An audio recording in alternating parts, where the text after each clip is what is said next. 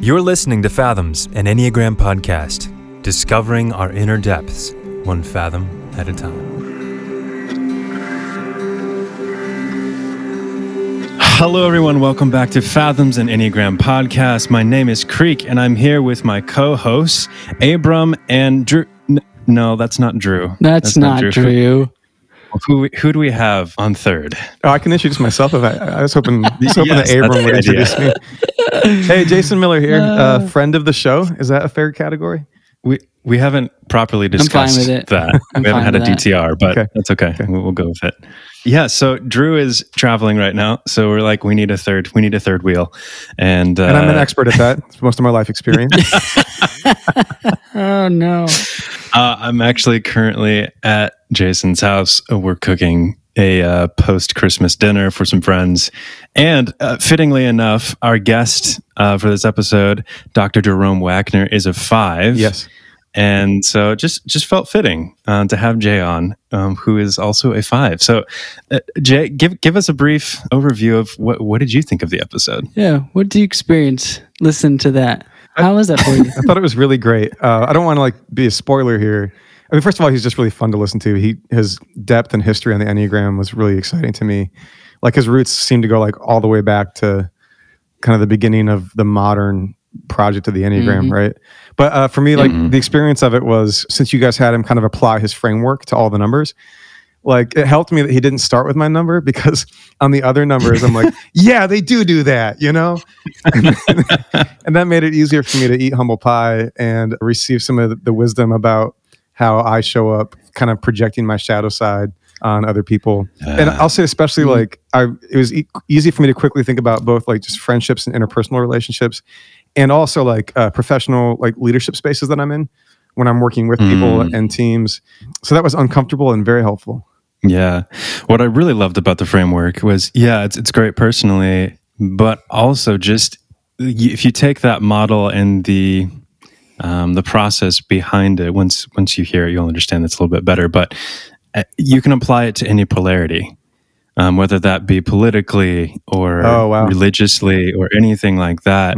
You can ask yourself, in what ways am I projecting the things that I don't like about myself or my group on the others? And how can I reform that into something positive and helpful? Yes.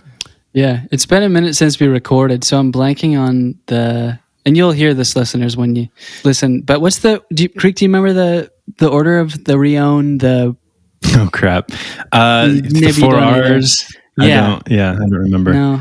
Okay. Well, that was one of my favorite aspects of this. And it's actually become one of the ways that I primarily start when I do a typing interview with somebody now, is that I have them sit down and draw a line down the middle of a piece of paper. And at the top, you write on one side, I am, and then everything that follows, all the adjectives. And then on the other side, I am not, on all the adjectives. And you start to see the polarities, like you mentioned, the opposites, the dualities there, because that is how Enneagram type works. It is the both and, the things that you want to be, you have to be, you need to be, and all the things that you perceive will undermine you being that way, that are on the other side. So if you are, if you see both those things, extremes reinforcing each other, then that will get you there, I think. Yeah. One other thing is we had some technical difficulties. I mean, we recorded this way back in the summer, so this was quite a while ago. We weren't even sure what the theme was on this season yet when we recorded. So it was quite a while ago, and we had some technical difficulties, so we're not going to be as clear as what you're used to hearing, but still really valuable content. So Jay, thanks for hopping on and sharing your thoughts. Yeah, my pleasure. I'm excited for everybody to hear this episode. Wonderful. So without further ado, here we have Dr. Jerome Wagner.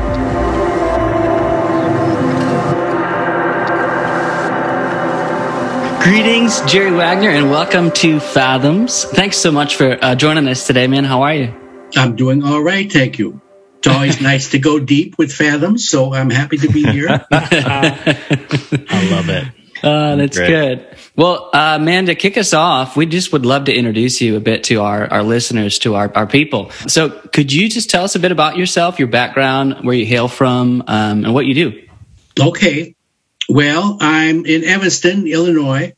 and not too long retired from teaching at Loyola. I actually retired just at the right time, right before the pandemic hit. So that was really good timing. Well done. Wow. Thank Okay. you. Yeah. So I've taught in the psychology department and then the Institute of Pastoral Studies. So now, whiling away my time doing Enneagram trainings online. So I still get to teach, and I'm a psychotherapist, so I still see some clients online, Zoom like this. And so I don't know when I'll get back to the office, which I have been paying a lot for every month to water my plants and get them home. Yeah. I gave up my studio as well. It was just becoming a place to store plants. That's exactly right. Expensive equipment. Yep. But anyway, so I still enjoy doing the Enneagram and seeing clients. So awesome. I learned the Enneagram. 1971, which is right around the year I think World War I ended. But, yeah. History. Yeah. Wow. Right.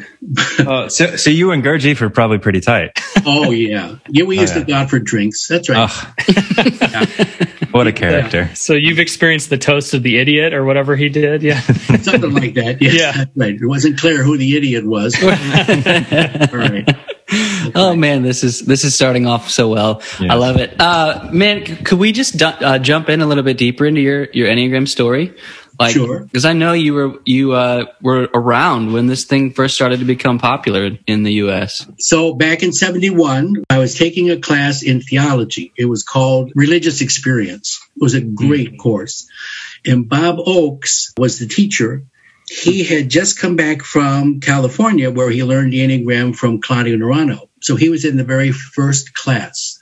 I think Helen Palmer was either in that class or the next class. Sandra Maitre was there and Almas. So it was the first class Claudio taught right after he came back from learning it down in Chile from Oscar Ichazo. So, this is the Ancient of Days we're talking here. So it was really a wonderful course. It was 2 semesters, and so the Enneagram got spread out. We had time to, talk to each other, really a lot of time to learn it. So it was great. And so then I went back to school at Loyola, got my PhD in clinical psych, and miraculously, they let me do my dissertation on the Enneagram because nobody has ever heard of it. And at that time, there was nothing written on the Enneagram. Now I lost track of how many books there are. But so instead of a bibliography, I said, well, it's oral tradition. How about if I just put phone numbers in the back of the dissertation? You can call these people up. Wow. And they didn't think that was funny at all. Oh, man. That's right. So I had to, fudge some, articles in the back. What few there were. So part of why I was named an honorary founder, so feel free to call me the Honorable Jerome, if you like. That's right. Yes. Because my dissertation was, I think, the first fully written description of the Enneagram types. And plus, I've been around a long time. So if you get into something early, stay around long enough, you eventually get a prize. Yeah. Noted. Actually, Great prize, Pat O'Leary was in the same class that I was in back in theology, and he actually published the first book on the Enneagram. Right. Then Helen published hers. So anyway, Wow. I've been doing it ever since. You'd think I'd be sick of it by now, but it's still fascinating. Mm-hmm. So, Jerome, before we get into more of your unique contribution to the Enneagram, quick rapid fire question. Yeah. If you got into an elevator and someone's like, "Oh my goodness, it's Jerry Wagner," The Honorable. the honorable Jerry Wagner. That's right. Jerry, what is the Enneagram? You got 3 floors. Oh my God. Well, okay. So it's a personality system that describes 9 different ways of being in the world. There's good news and bad news about each type, so there are gifts and strengths for each type. And if you exaggerate them, then it can become a liability. So there's a downside too. We, as human beings, we can screw up almost anything, including ourselves. So And the Enneagram is, it's very helpful for knowing yourself, for knowing your significant others, your kids, your workmates. So I find it a very useful tool. Are we at the third floor yet? Yeah. I feel like doors are opening. So okay then. Yeah, well done. Thank you. What number do you identify as? Well, it's none of your business, but I happen to be I am a 5. That's great. Mm-hmm. I like it. And what is your experience as a 5? Well, the pandemic has been a 5's heaven. Yeah. Because I haven't had to talk to anybody, see anybody. So it's been wonderful. I just stay in my cave and order in food. So if those who have been through the pandemic, you know what it's like to be a 5. Yeah, there you go. There you have it. What is one thing that the 5-ness during the pandemic was more of a detriment? A detriment? Oh, God. I never thought that there was any detriment to being a 5. I actually was going to say, well, one of the good things is, you like to read. And so there's not much else to do during the pandemic, so I could read. It was a detriment. I think, 5s were well suited for the pandemic. I haven't heard any 5 say that was a bad experience. They all said, this was great. So, yeah. I mean, I've had a couple of 5 friends talk about how they did start feeling trapped at some point. Yeah. Just when there started to be no more new information that they could gather and anyways, I don't know. It did remind me that we are interpersonal beings. So I found myself calling up people, Zooming with people. So I was actually doing, some reaching out, not a lot. Sure. But, just enough. We're not enough by ourselves. Mm-hmm. Yeah. So. Well, Jerry, one of the things that we want to talk to you about, you've been working with the Enneagram for so long, there's a lot of different maybe paths we could go, but we'd love to have a conversation with you about your work on integrating polarities. Using the 4 R's. I'm wondering if you could just introduce that concept, and then maybe we can start to have a conversation about the 9 types in this particular framework. Yeah, I like this polarities idea. It's one of the things that I do that I like the best, really. Yeah. So it goes with Karen Horney, the idealized self-image, or with Carl Jung, the persona, quoting all these authorities so I can look intelligent. Good work. So you have this idealized self-image, who you think you should be, who you want to be, who you want other people to think you of. And so I have an exercise where I ask people to make a list of I am qualities. So, like if you're making a resume or you're doing something on Tinder, or I'm old, I do Match, and I use AOL too.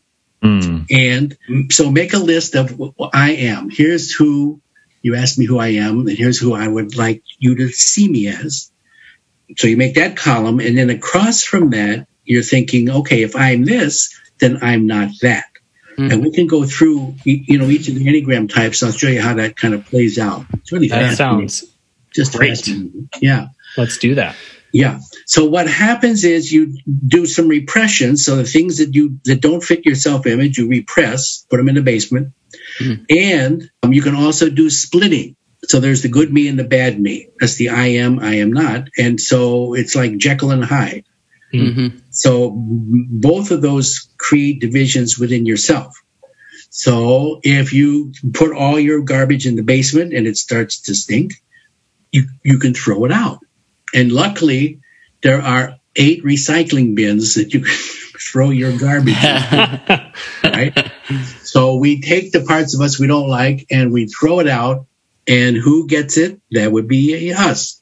So I'll show you how that works. It's fascinating. Who you get surrounded by when you throw out the parts of you don't like. So projection, ever popular projection. So the trick is, rather than giving away those parts of yourself, there might be something good there.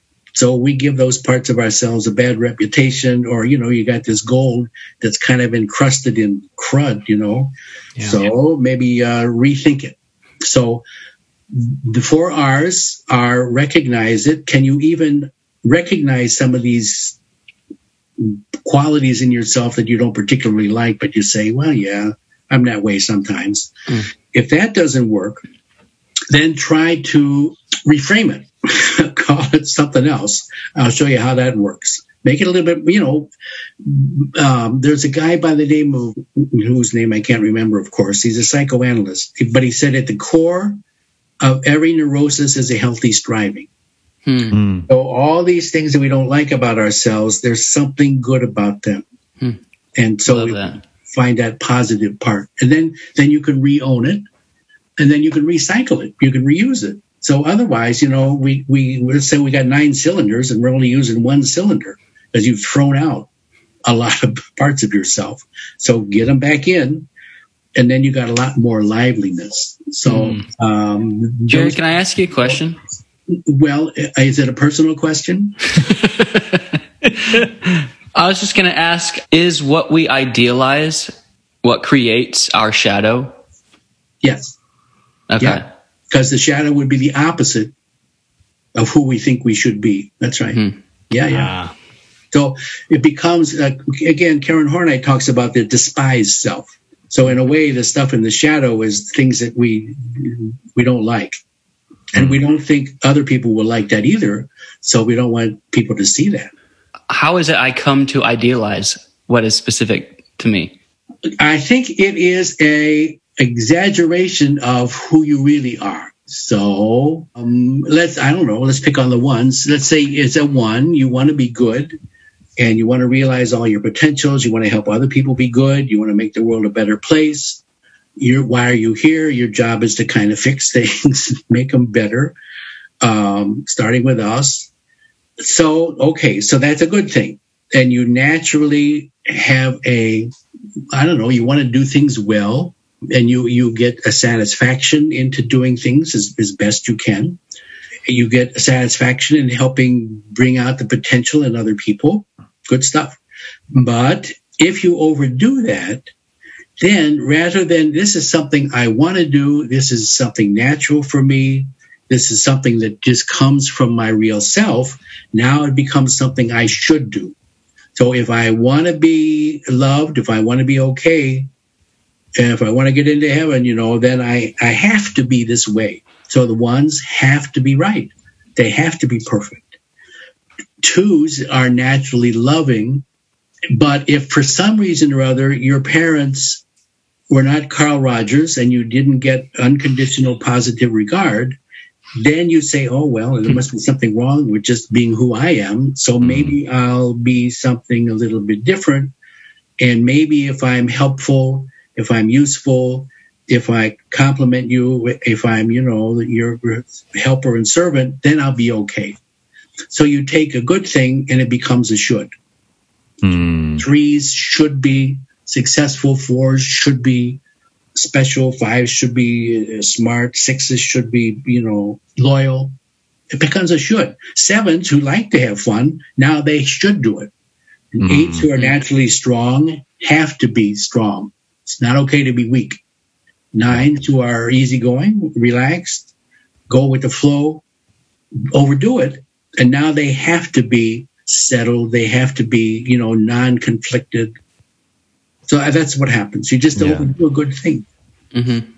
Yeah. So it's very much like an overcompensation. That's right. For the thing that they're looking. Yeah. That's right. And underneath, you don't think you're good enough.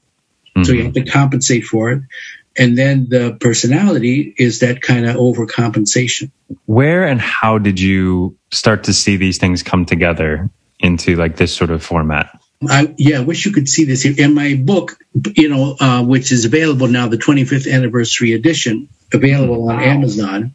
Congratulations. Thank you very much. It's a lovely cover and should be on everybody's, coffee table. Yes. Anyway, in there I have this chart, and it's like a bullseye. So in the center is your real self and what it is that we value. So goodness, love, getting things done, efficiency, beauty, all those things. And then the outer circle is the personality. So these are the things, if you overdo the good stuff, becomes the idealized self-image, then opposite of that is in the Enneagram, they used to talk about the area of avoidance. Ones avoid anger, twos avoid their own needs. So I just expanded that a little bit. Mm-hmm. And then between who you think you should be and who you don't want to be are those defense mechanisms. So, and actually, because I'm not getting paid for this podcast, my other book, The 9 Lenses on the World, has all this spelled out very nicely. Yeah. And if people don't want to buy that, but they should, on my website, there is a really nice article about polarities. Oh, good. So I'm doing a kind of a short version of it, but actually it's pretty good article. Yeah, and we'll be sure to put all those links in the show notes so that our listeners can find those. Yeah. Excellent. All right. So anyway, that's how I kind of got into setting up this polarity idea. Do you want me to show you some of them? Yeah, that would be awesome. I would love that. Yes. Talk through them. Okay. This works better visually, but since you guys, are poor and you can only do this audially, I'll see if I can describe it audially, even though most FIs are visual. So it's just, a cross I'm bearing. So if you're a 1, and now what I do in a workshop is I ask people, well, let's come up with some words that you would use to describe a 1, or how 1s would describe themselves. And it's amazing. So I have a list of, 100 words for each type. I'm not going to say each one, but so 1s want to be good, right? They want to be right. What goes into their self-image? Well, they're serious, they're intense, they're conscientious, they try really hard. You can't criticize them yet because they're still trying. They got high standards, and they're critical, they're accurate, good sense. So that's who they are. If they are those things, then what are they not? So if you're good, well, then I'm not bad. If I'm right, I'm not wrong. If I'm intense, I'm not half-hearted. If I'm serious, I'm not frivolous, like some of those other Enneagram types. I'm trying hard. I'm not careless. I have high standards. I don't have low standards. I'm reminded of Klink Thompson, who's started the Enneagram newsletter monthly. I asked him once, he's a consultant, and he said to me, you know what the secret of my success is, don't you? I said, why, no, Clarence, I don't. He said, well, I have very low standards. Needless to say, Klink is not a 1. So 1s have high standards. All right, they're accurate. They're not inaccurate. They're critical. They're not forgiving. It's hard for 1s to forgive. I mean, you did it wrong, so you've got to own for it. Okay, now catch this. If 1s are not bad, wrong, half-hearted, frivolous, lax, careless, they have no standards, they're inaccurate, and they're forgiving, who is? So they take all those qualities and they project them onto us, and look at that crowd they're surrounded by. You think your life is miserable. How would you like to be someone who has very high standards, knows how to do things right, and your team is made up of a bunch of half-hearted, lax, careless people, really? And so you wonder, why do 1s have to do everything themselves? Why are they angry and resentful? Because with this crowd that they have surrounded themselves with, how can you expect anything to get done well? You've got to do it yourself. Yeah. So in a way, we kind of create our own world, and it can be kind of miserable. And so what do 1s have to do? Well, they've got to somehow shape us up. They've got to make us less careless, give us better standards, teach us how to do things well. So, 1s might become teachers. They might become consultants. You can see that the 1s' work is really cut out for them because they got to fix us. And we don't want to be fixed, so then they get even madder and more resentful. Yeah. But it's fascinating. So they need to make friends with the demon, the I am not side. It's interesting, the Greek word, I'm free associating here, the Greek word daimon means both divine and devil. Same word. Oh, interesting. Wow. Really? Yeah. So you got to make friends with your daimon. Wow. Make friends with the demon. Yeah. And you find out like in all those cartoons, Shrek and all that, that the dragon and whatever, they turn out to be kind of helpful.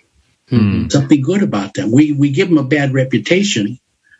So, ones have to find out, well, what's good about being frivolous? What's good about being bad? So they'd have to ask the rest of us, This reminds me of Mae West. Mae West, the old femme fatale. She said, when I'm good, I'm good. When I'm bad, I'm really good. So you got to figure out at the core of that thing that you're kind of giving a bad reputation to or distorting, what's good about it? So you might say, what's good about being lax? Well, it's relaxed. It's refreshed time. So kind of take your foot off the brakes when your car is skidding and just kind of go with the flow. So be more 7-like. Yeah. So it sounds like what I'm picking up on is that all the not me's are basically behaviors of our line points. So for the 1, the 7, and the 5, or 4, is that right? Not necessarily, but that's there a little bit. And so you could also see why a 1 would be slow to go to the 7, which would be actually good for them, balancing for them, because they think of 7s as being frivolous, lax, careless, no standards, half-hearted. Who wants to be that? So they need to kind of reframe those qualities. Make friends with them. There's speaking of Greeks, the old Greek myth, the Furies and the Eumenides. So the Furies were these, demons out there terrorizing the hell out of Athenians. And I forgot who, they sent out somebody, Apollo, or I forgot who it was. And they said, you're the leader of the city. Go talk to these screaming memes out here. So he says, okay. So he goes out and talks to them. And they said, well, thanks for talking to us. Nobody else has ever talked to us. And so they became the Eumenides, the good-minded ones. They became the protectors of Athens. Now, to show you where my cultural heart lies, if you go back to, who was the guy under the water in the Marvel comics? Who was that guy? Oh, Aquaman. Aquaman. Now, if you saw that movie, and I'm sure you have, there was this monster there, and that used to eat everybody up, and Aquaman went and talked to him, and then they, he became friends. He says, "Oh, okay, you can have the treasure, you can have your spear back." Same thing, the 7 samurai, bad guys terrorizing the village, but then they became friends of the village and protected them. So our Western version is the Magnificent 7. So make friends with your shadow, and you'll find out there's a lot of good stuff there. Don't be afraid of your shadow. Also, in my circle of this book that you're all going to go run out and buy now, the circle that is closest to the real self, that inner circle, is the shadow. So if you want to find your real self, go through the shadow. You have to go through the shadow. Yeah. The least part you want to go to. Okay. Wow. Yeah. Okay. Do the 2s? 2s are kind of interesting too. Let's do it. Sure. So 2s, you think about 2s, you generate some words for them. So they're loving, they're helpful, they're warm, they're kind, sensitive, they're relational, fuzzy, warm and fuzzy, they're sympathetic, they compliment people, So if they're those things, then they're not withholding. They're helpful. They're not selfish. They're warm. They're not cold. They're kind. They're not mean. They're not indifferent. They're relational, so they're not loners like those 5s. They're not prickly like those 8s. They're not heartless. They're not critical like those 1s. So all those things they are not. And if you look at that, you can see on the I am side, you got Karen Horney's moving towards loving, helpful, warm, kind, sensitive. On the I am not side, you got moving against and moving away from. Withholding, indifferent, lonely, selfish, mean, prickly would be moving against. So 2s are left with only one way to go towards people. Right. And they find it hard to move away, say no. They find it hard to be assertive, set boundaries. So they've kind of cut themselves off from those 2 other helpful trends. So then they got to, and now, so you project all that out. And now these poor twos who are just trying to be helpful are surrounded by a bunch of withholding, selfish, cold, mean, indifferent, heartless, critical people. And you wonder, why are twos slow to express their needs? Why bother? Yeah. With that crowd, who cares? They're not going to give you anything. So what do you have to do? You got to warm them up. You got to maybe do some things for them, and maybe you'll get some crumbs from the table.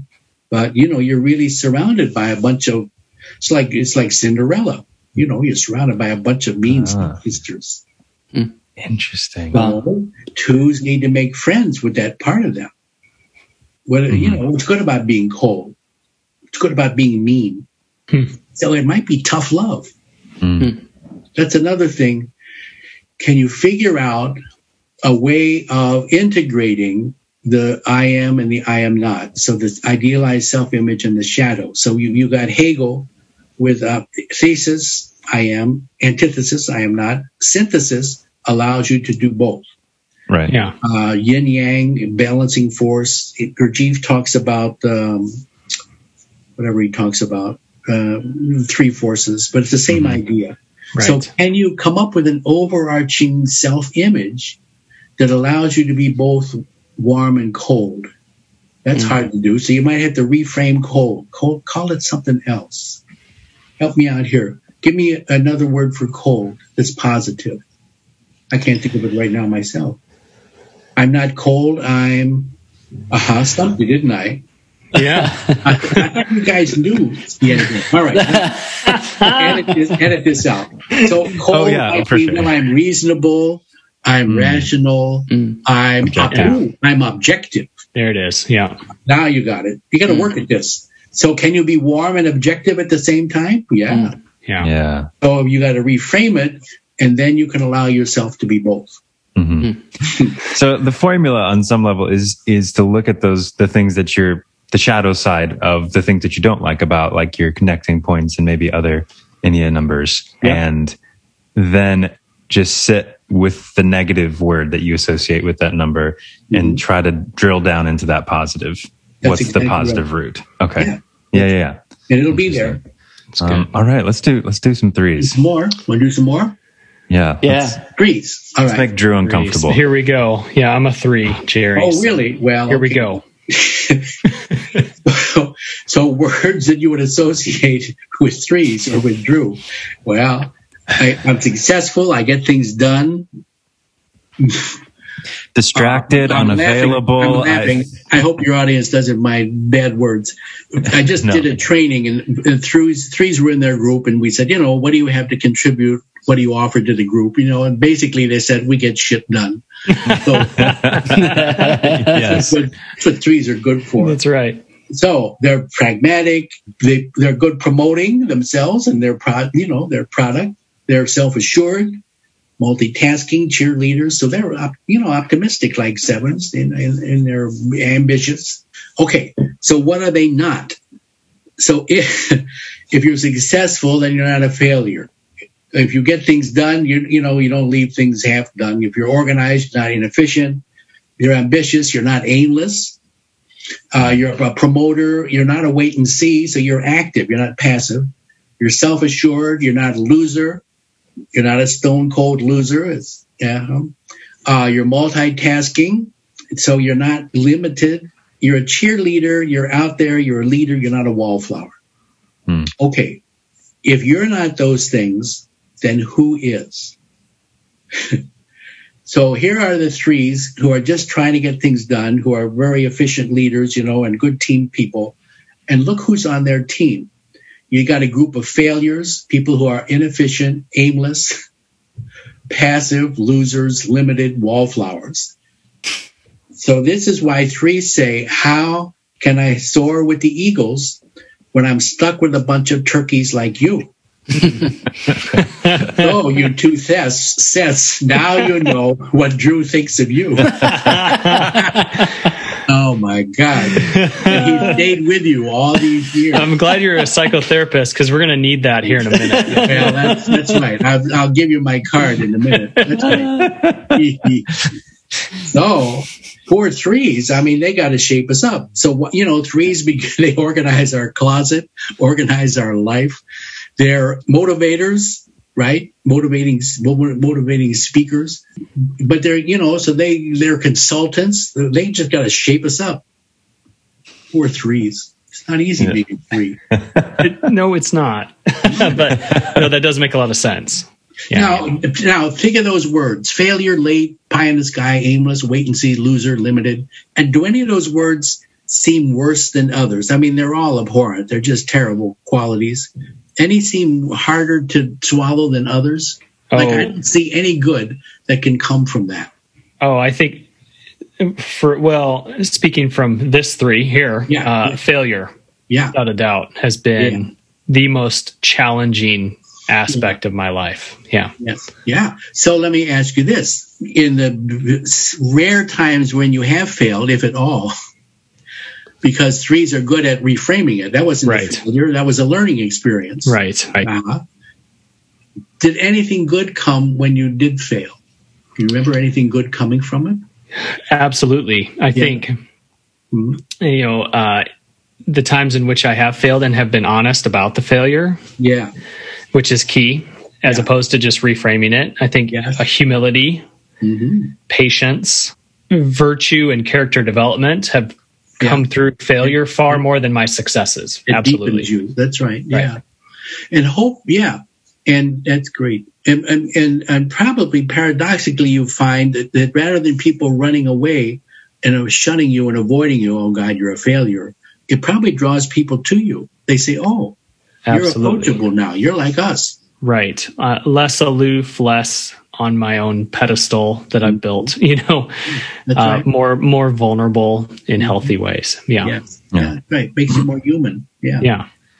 I do remember a workshop, a 3 woman was saying, when I fail, don't do what I do. Don't say, reframe it or whatever. I want you to be with me in my failure. Because I find that so hard. But if we say, well, I get it. That's you're still my friend. Yeah, good. Yeah, that's right. Good.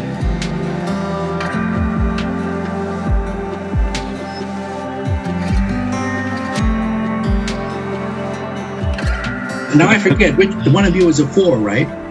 Oh, definitely not me. No, what did you do? Creek is our resident 4. I am a 4. Oh, excellent. All right. So here we come with the 4. Here we go. Time to pick on you. So what words have we generated for 4s? Well, you're original. You'll like these words. You're creative. There's a certain nostalgia for the past, for the future. There's a longing that 4s have. There's a mysteriousness, we'll see, because you don't want to be too ordinary.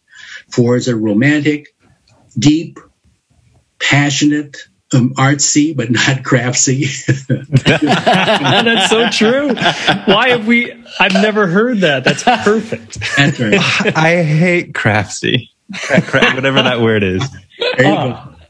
That's right. The one I'm reacting against. Yeah. I see. So there's authentic, all those things. Okay. Yes. So if you're original, then you're not ordinary.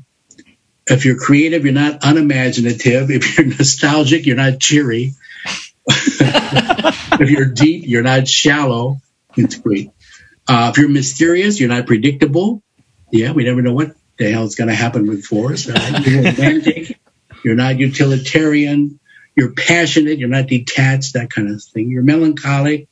You're kind of, deep. You have a lot of feelings, and they kind of come and go and up and down. So you're not even tempered. Okay. So now take those parts of you that you don't like, and who would?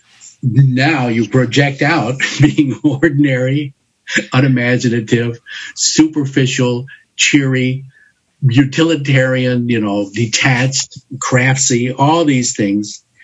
And that's us. So you, this deep, authentic person who loves beauty, are surrounded by a bunch of Philistines. Rude, crude, people. Exactly. I don't know how you put up with those two.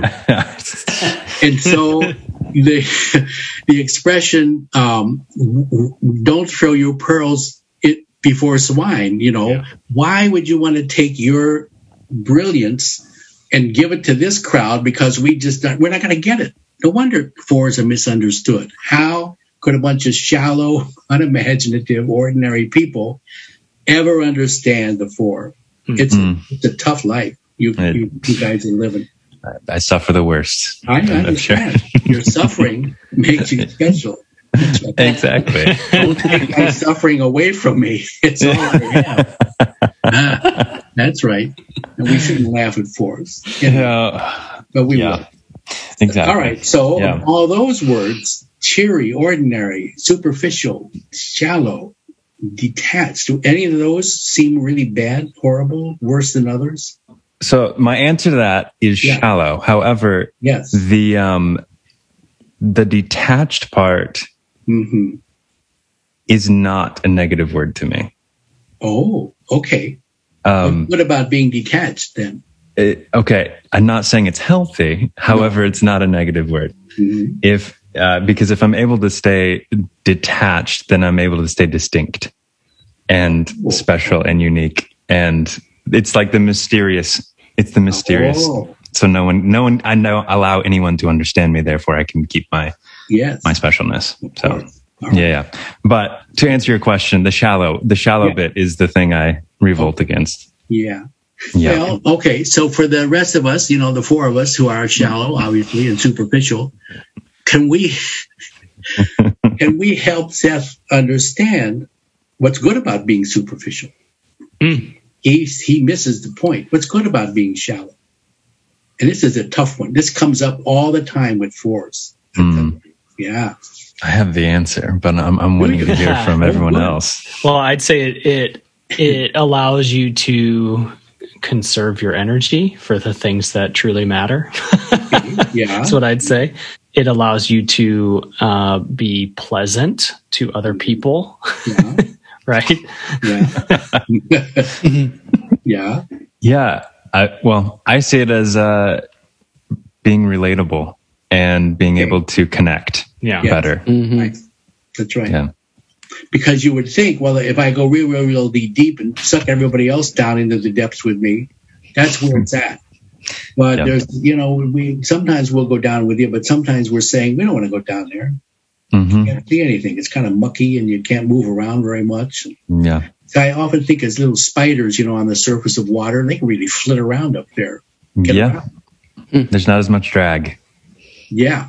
So you want a little bit of both to be able to go deep and there's something good about the surface. Actually, Fritz Perls talks about, when you're dealing with somebody, it's right on the surface. You can just see it. You don't have to go down deep. He was kind of against psychoanalysis, depth psychology. He said it's right there on the surface. Interesting. Yeah. Great. All right, let's do fives. We'll do it quickly because, we'll just stick with the I am side. I see what you're doing. Yeah, that's right. So fives, we are wise, curious, quiet, frugal. I was just talking to somebody whose father is frugal. He's a 5. We are contained. We're not extravagant out there. Reasonable, thorough, going into depth in things. We like the whole picture, get the big picture, and partial, objective, all those kinds of things. All right, so that's the good news. If we are those things, then we're not foolish. If we're curious, we're not unaware. If we're quiet, we're not chatty. Guys don't know how to talk. We don't know how to carry on superficial conversations. Let's talk about the Enneagram. Let's just have a drink and talk about the Cubs. All right. Yeah. We're frugal. We're not extravagant. We're not effusive. We're not romantic. We're not myopic. We like to get the whole picture. And we're impartial. We're not emotional. So now project all that stuff out and you think you got problems. How'd you like to live with this crowd? So you got a bunch of foolish, unaware, chatty, overly extroverted, effusive, unprepared, emotional people. So there's a great book. It's called A Confederacy of Dunces. which really captures what I'm talking about here. So 5s, we're not surrounded by evil people. We're not surrounded by immoral people. We're not surrounded by, whatever. We're surrounded by idiots. So listen to 5s talk. It's all intellectual. You're dumb. You're a moron. You're an idiot. I'm laughing because I just called a group that this morning. Bunch of idiots. We got to figure out, what's good about being foolish? What's good about being an idiot? Well, you can learn. If you're wise, you know everything. There's nothing new to learn. So I think the wise fool would be like the court jester, who could say things to the king and get away with it without getting his head cut off. So because you kind of are foolish or joking. Or for myself, the way of integrating being a wise and fool is the word learner. So I'm a learner, which allows me to both know and not know at the same time. So, but we got to get, in touch with our, the emotional side mostly, get in touch with our heart and maybe learn how to chit chat a little bit more. Yeah. All right. That's enough about 5s. Let's talk about 6s. Yes. Great. So 6s, head center. They're loyal, law-abiding, unless they're counterphobic 6s, then they might be outlaws, or safer to be outside the law. But fearful 6s, they tend to be prudent. They're questioning. What do you mean by that? What's underneath that? What you're just saying? They're prepared. All their fears help them to be prepared. They're persistent. They tend to be group, so they're communal. They value the group. They're vigilant because the world is a dangerous place. And they can be worrisome. I think 6s would admit that. They're fearful. 5s and 7s, we are fearful, but we don't admit it. 6s are more willing to say, yeah, I'm afraid of a lot of things. So if I'm loyal, I'm not a traitor. If I'm law-abiding, I'm not disobedient. If I'm prudent, I'm not reckless. I'm questioning, I'm not trusting. If I'm persistent, I'm not flighty. Again, like my neighbors, the 7s. I'm communal, I'm not isolated like my neighbor, the 5.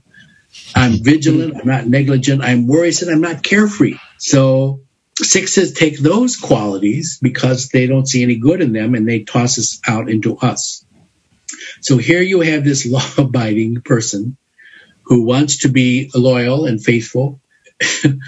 They're surrounded by traitors, by reckless, ill-equipped, flighty, negligent, people.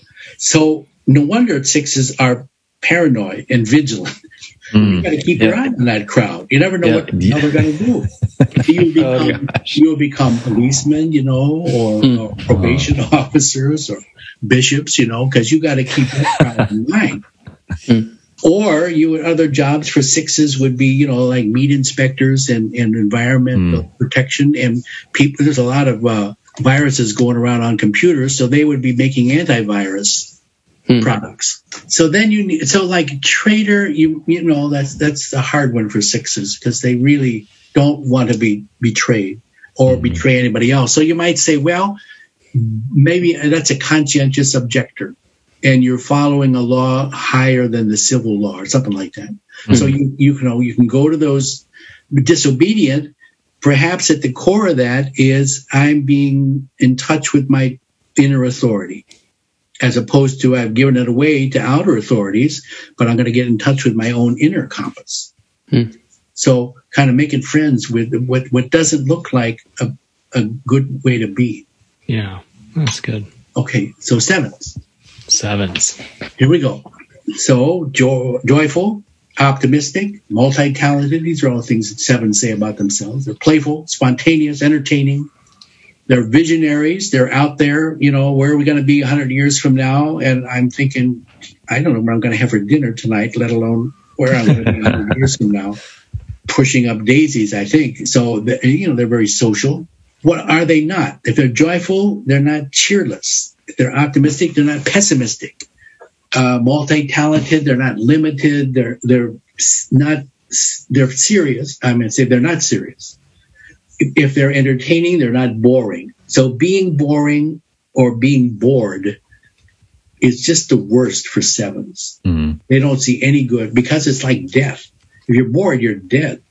What good can come from that? So they don't like being bored. They always got options. Listening to a podcast like this, they're probably doing 5 different things so that in case things get dull here. So I remember 7 saying, living with her husband was like walking through the woods with a log tied to your leg. The wonderful description of us. That's right. You're a bunch of party poopers, dull. The old ball and chain. Really, honest to God. So 7s, go into the entertainment business. They, probably work for Disney, and travel agents. I mean, they got to cheer us up because we're just, we got no vision. We got no energy. We got no life. Poor 7s. So they need to make friends with the, serious part of them. But 7s say, because they're connected to the 5, we want to be taken serious. Mm-hmm. Mm-hmm. Yeah. So, what's good about that? So going deep, rather than being a jack of all trades, maybe go into something into more depth, become a proficient expert at it. Kind of combine the two. Yeah. All right. 8s. Now, this is an interesting phenomenon. So 8s are, we project all of our stuff onto 8s. So they're strong. They're self-sufficient. They're tough. This is how they like to think of themselves. They're direct, no nonsense. They're leaders. If there's a good leader, they're fine. Let them go. But if there's a vacuum of leadership, then they feel comfortable stepping in. Mm-hmm. Now I'm in charge. So, I'm in charge now. The rest of us were, nervous about that, but Al felt good about it. Remember him, the Secretary of State? Yeah. You guys are too young. Yeah, it's possible. All right. So for an 8, you're going to be just. There's a largeness. They're magnanimous. They're confident. They're passionate. So all those things. Okay. If they're strong, then they're not weak. They're self-sufficient. They're not needy. If they're tough, they're not a bleeding heart, that kind of thing, or a victim. If they're direct, they're not phony. They're leaders. They're not a follower. They're not unjust. If they're big, they're not small. They're confident. They're not diffident. And if they're passionate, they're not ambivalent. They're, okay. Mm-hmm. So now, look at who you're surrounded by. If you put on this mindset of the 8, I'm strong, I'm self-sufficient, I'm larger than anybody else, I'm solid, I'm surrounded by a bunch of weak, needy, unjust, small, diffident, phony, bleeding heart people. When it comes to taking over the room, to taking over the company, to taking over the world, who's going to stop you? Mm-hmm. A bunch of, followers who are small, diffident, ambivalent? I don't think so. Mm-hmm. Yeah. So if you want to take charge, you got to get that mindset and surround yourself by a bunch of wimps. Then you can take over. Yeah. Yeah. Right? Now I would say I identify mostly with the I am not side. So they're going to get no opposition from me. Do this, Wagner. Yeah. Okay. So I suspect, weak. Oh man. Or being a victim. Those things are really tough for 8s to swallow, see any good that comes from that. It just makes them too vulnerable. But when, it's the old St. Paul, when I'm weak, then I'm strong. It allows them to experience other people's support. Instead of them, holding us up, we can have their back. Mm-hmm. But they're not going to experience that unless they show their vulnerability. And I think it's really hard for 8s to do. Yeah. Yeah. But they can do it with spouses and really good friends. But they'll have to test you. Are you strong enough, big enough to hold me up? So they put you to the test. Mm-hmm. Yes. All right. How about 9s? Now 9s are saying, "Good God, that's me. That's me, Jerry. Here, right here. Excellent. All right. I'm peaceful. I'm comfortable. I'm patient. I'm allowing. Go with the flow. I'm inclusive. Everybody's welcome. I'm a tortoise. eventually win the race because the rabbit gets lost somewhere. I go with the flow. The universe is unfolding as it should. I'm a mediator. I can see both sides of an issue. I put passive here, but receptive might be a better word. Kind of receptive. So if I'm peaceful, then I'm not frantic. If I'm comfortable, I'm not edgy. I'm patient, I'm not pushy. If I'm allowing, I'm not demanding. Yeah. I'm inclusive, so I'm not exclusive. I go with the flow as opposed to change course, so I'm in this, 30-year trial marriage. Oh, okay. Go another few years, see how it goes. I'm a mediator. I'm not a troublemaker. I'm passive. I'm not aggressive. Now, look at this. Look at what's in every one of those words. I am not. I'm frantic, edgy, pushy, demanding, excluding, troublemaker, aggressive. Do you see an emotion that's over there on the I am not side? Every one of those words has anger in it. Anger, yeah.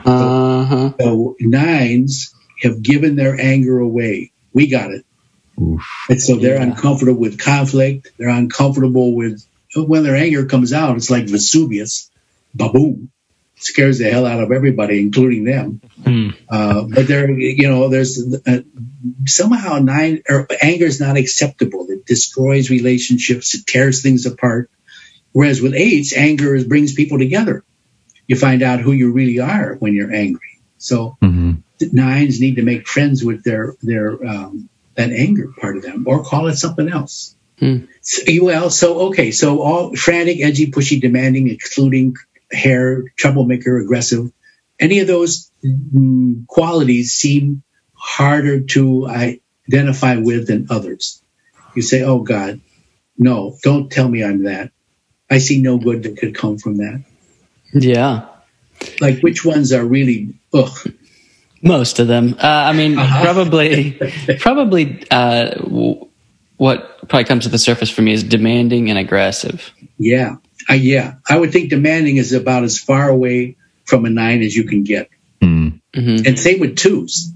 You can hint at it, or you could say, well, would you mind? Or, waiter, when you have time sometime tonight, could you give me some water? But demanding, like an 8. Where's my water? Yep. Hand it over. I like to say that I put pillows on either side of my sentences. Yes. All right. So can you reframe demanding? I'm not demanding. So allowing is on the I am side. Demanding is on the I am not. So the allowing would be, I'm kind of a doormat, and what do you want? I don't matter, whatever you want. So what's demanding? What's at the core of that that's good for you? You tell me. I think we stumped him. I'm sorry. We only have 2 hours for this podcast. So what would be in demanding? Well, when you think about being demanding, what comes up in you? It requires someone to be significant. Oh, yes. Okay. So the downside of the 9 is I don't matter. You matter, I don't. I'm not significant. Yeah, that's great. So the demanding is I do matter. I have a right to this. There was something else. I'm significant. I'm important. All those things. Yeah. And so I had another thought, but it just went out of my giant brain. That went along with another way of saying demanding. But I mean, isn't it some form of? You're actually taking care of self. Yeah. Exactly. You're acknowledging that there is a self, and then you're taking care of it. That's right. And it kind of conveys agency, right? Nice. Yeah. So I'm an allowing agent. Yeah. And so there's that self-respect, self-care, self-validation, all that stuff. Yeah. But it gets a bad reputation when you say, "Oh, I'm being demanding." No, I'm just asking for what is my due. Yeah. Right. Totally. And probably, unless we really want to keep you as a 9 and never ask for anything, I don't think it's going to bother us if you ask for what you want. Sure. Maybe adequate compensation. Ooh, that's nice. Adequate compensation. That's nice. Mm-hmm. It's hypothetically speaking. Yeah. Awesome. Oh, that's so good. So anyway, this polarity stuff is fascinating because it just captures so much of what, kind of what the Enneagram is describing. Yeah. And I'm also struck by how, and we've talked about this on Fathoms before, it seems like the temptation to go to the extremes of either toxic positivity with the Enneagram or toxic negativity. And I think what you're doing here helps us, reconcile and integrate. Yes, exactly. These shadow and idealized parts of ourselves in some really helpful and tangible ways. Yeah. For those who are artists, which would not be me, we did this, and it was kind of fascinating. You get a piece of paper, a big piece of paper, and on the right side you draw a picture of I am, your self-image. On the left side, the sinister side, you draw a picture of your shadow, and then in the middle you draw a picture of your integration of those two side pieces. Kind of a triptych there. It was just a wonderful. That's really great. Stuff that people came up with. It really creative. Yeah. The other one, this is kind of Gestalty, but have a dialogue between your persona and your shadow. So the persona would say, "Okay, here's what I got to offer you." Shadow would say, "Okay, good. Here's what I got to offer you." The persona might say, "Here's what I'm afraid of if I let you out." And the shadow would say, "Well, here's what I'm afraid of you, your persona. You're squelching me, you're limiting me, you're scaring the out of me. So how can we cooperate? I'll let you do a little bit of this if you promise not to, get me thrown in jail, and I'll let you be critical, but not to the I'm thinking of not to the extent that you just lacerate me into a bleeding pulp." But okay, we both got a little something to offer each other, so let's work together rather than that's good. Yeah, that's good. So kind of be a good 9, mediate those two parts of yourself. And this is another question real quick, because I think we're coming to end here. By the way, thanks for going all the way around, man. That was really great. Thanks for doing that. I like to insult every type. So, but I was just thinking, people have such issue these days with typing, getting their dominant type figured out. Yeah. And I just think it makes sense to me that if you're trying to land in your type, it's pretty important that you actually look for how your polarity is showing up. Then that's how you really land on. You can't find just all the exciting stuff. Does it have the shadow? Well, there you go. That's right. There's a lot. I mean, the Enneagram is it's complicated. There's a lot to it. There's a lot of new writing about the subtypes, so that really makes a difference. The wings, whether you lean one way or the other, and also kind of where you go under stress, where you go under balance. All those things kind of help locate you. But as you say that, I think there's more emphasis these days to finding your core style, but also the realization that we've got all 9 players on our inner team. We've got all of these manifestations that we're capable of. Yeah. And so we did that with Bob Oakes. We, spend a week being a 1, spend a week being a 2, spend a week being a 3. So kind of getting back in touch with. So each of the types kind of manifests clearly what it is to be that type, but we got all that in us. So we can look to the 9s and the 3s and the 4s and, that's what that looks like. You mentioned a few practices that with the drawing and the writing out and having the conversation. I guess, how do you personally, or maybe how do you work with some of your clients to use this in real time? Like maybe you're driving, you can't draw a picture or anything. Is there any sort of practice that you use to work through these?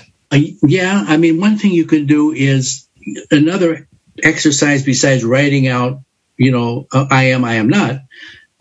Think of somebody you like and write down the qualities they have that you admire, 5 or so, and then think of somebody who drives you around the bend, who drives you crazy, and what qualities do they have I like and that. then kind of spend some time being that person that drives you crazy.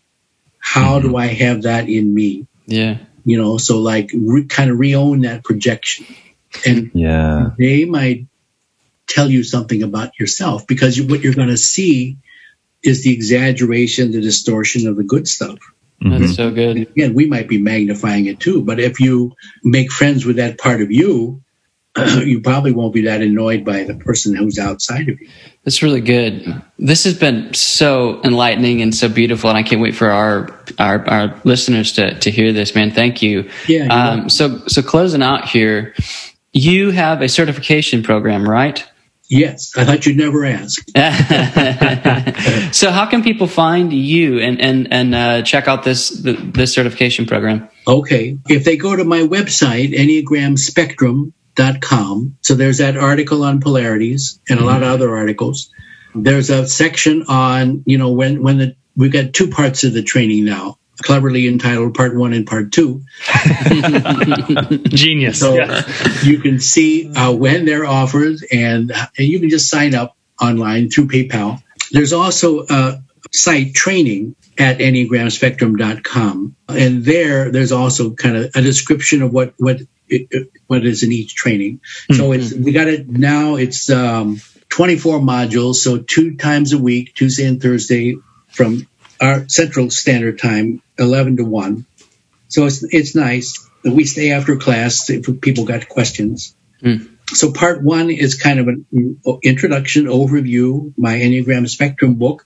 And then Part 2, going in depth and bringing in some more psychological, what is Karen Horney and Jung and cognitive theory. So how that kind of enriches the Enneagram. Yeah, that's good. Yeah, it's in Part 2. Yeah, so thank you for asking. Yeah, definitely. It's all online now, and we've just had some really wonderful groups. It's been great. Awesome. So finishing up here, is there anything that just comes to mind, or your heart, that you would love to just leave our listeners with? What comes to mind is kind of some things I've been thinking about lately. And Sandra Maitre talks about the soul child. And B. Chestnut, what am I doing? Selling their books here? B. Chestnut, The Complete Enneagram. So when you think about going against the arrow, those parts of you that were there when you were little, but either your parents didn't know what to do with them or they got you in trouble, so you kind of squelched those parts. So going back to, so as a 5, the little 8 in me, and getting back in touch with that feisty, argumentative, energized person, or, if you're a 9, getting in touch with the 3 in you, the efficient, I got something to offer, the successful part. And so 4, you want to get in touch with your 1. Okay, you're feeling bad about this. What are you going to do about it? How are you going to fix it? If you're a 3, you get in touch with the little 6 that was in you that may have been fearful, but you overcame that, and overdid the successful, confident. But so stay with that young part of you that maybe you don't know what to do with, or you're embarrassed by, or whatever, and make friends with that part too. So it's a little bit, it's along the same idea of making friends with your polarity, but really it's that part of you that you may have that you didn't know what to do with. And so now that part of you feels kind of embarrassed or ashamed or afraid to show himself or herself. Yeah, I love that. That's great. Get back and affirm that part of you. Yeah. Yeah, right on. Well, man, this has been beautiful. Thanks so much. Yeah, thanks for inviting me. Thank you. Yeah, Thank you so you, much. Jerry. All right. A rich discussion. Thank you so much. You're welcome.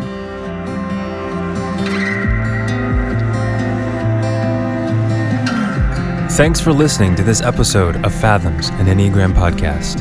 If you found this episode helpful in any way, consider sharing it with a friend or family member. We are so honored to be on this journey with you, discovering our inner depths, one fathom at a time.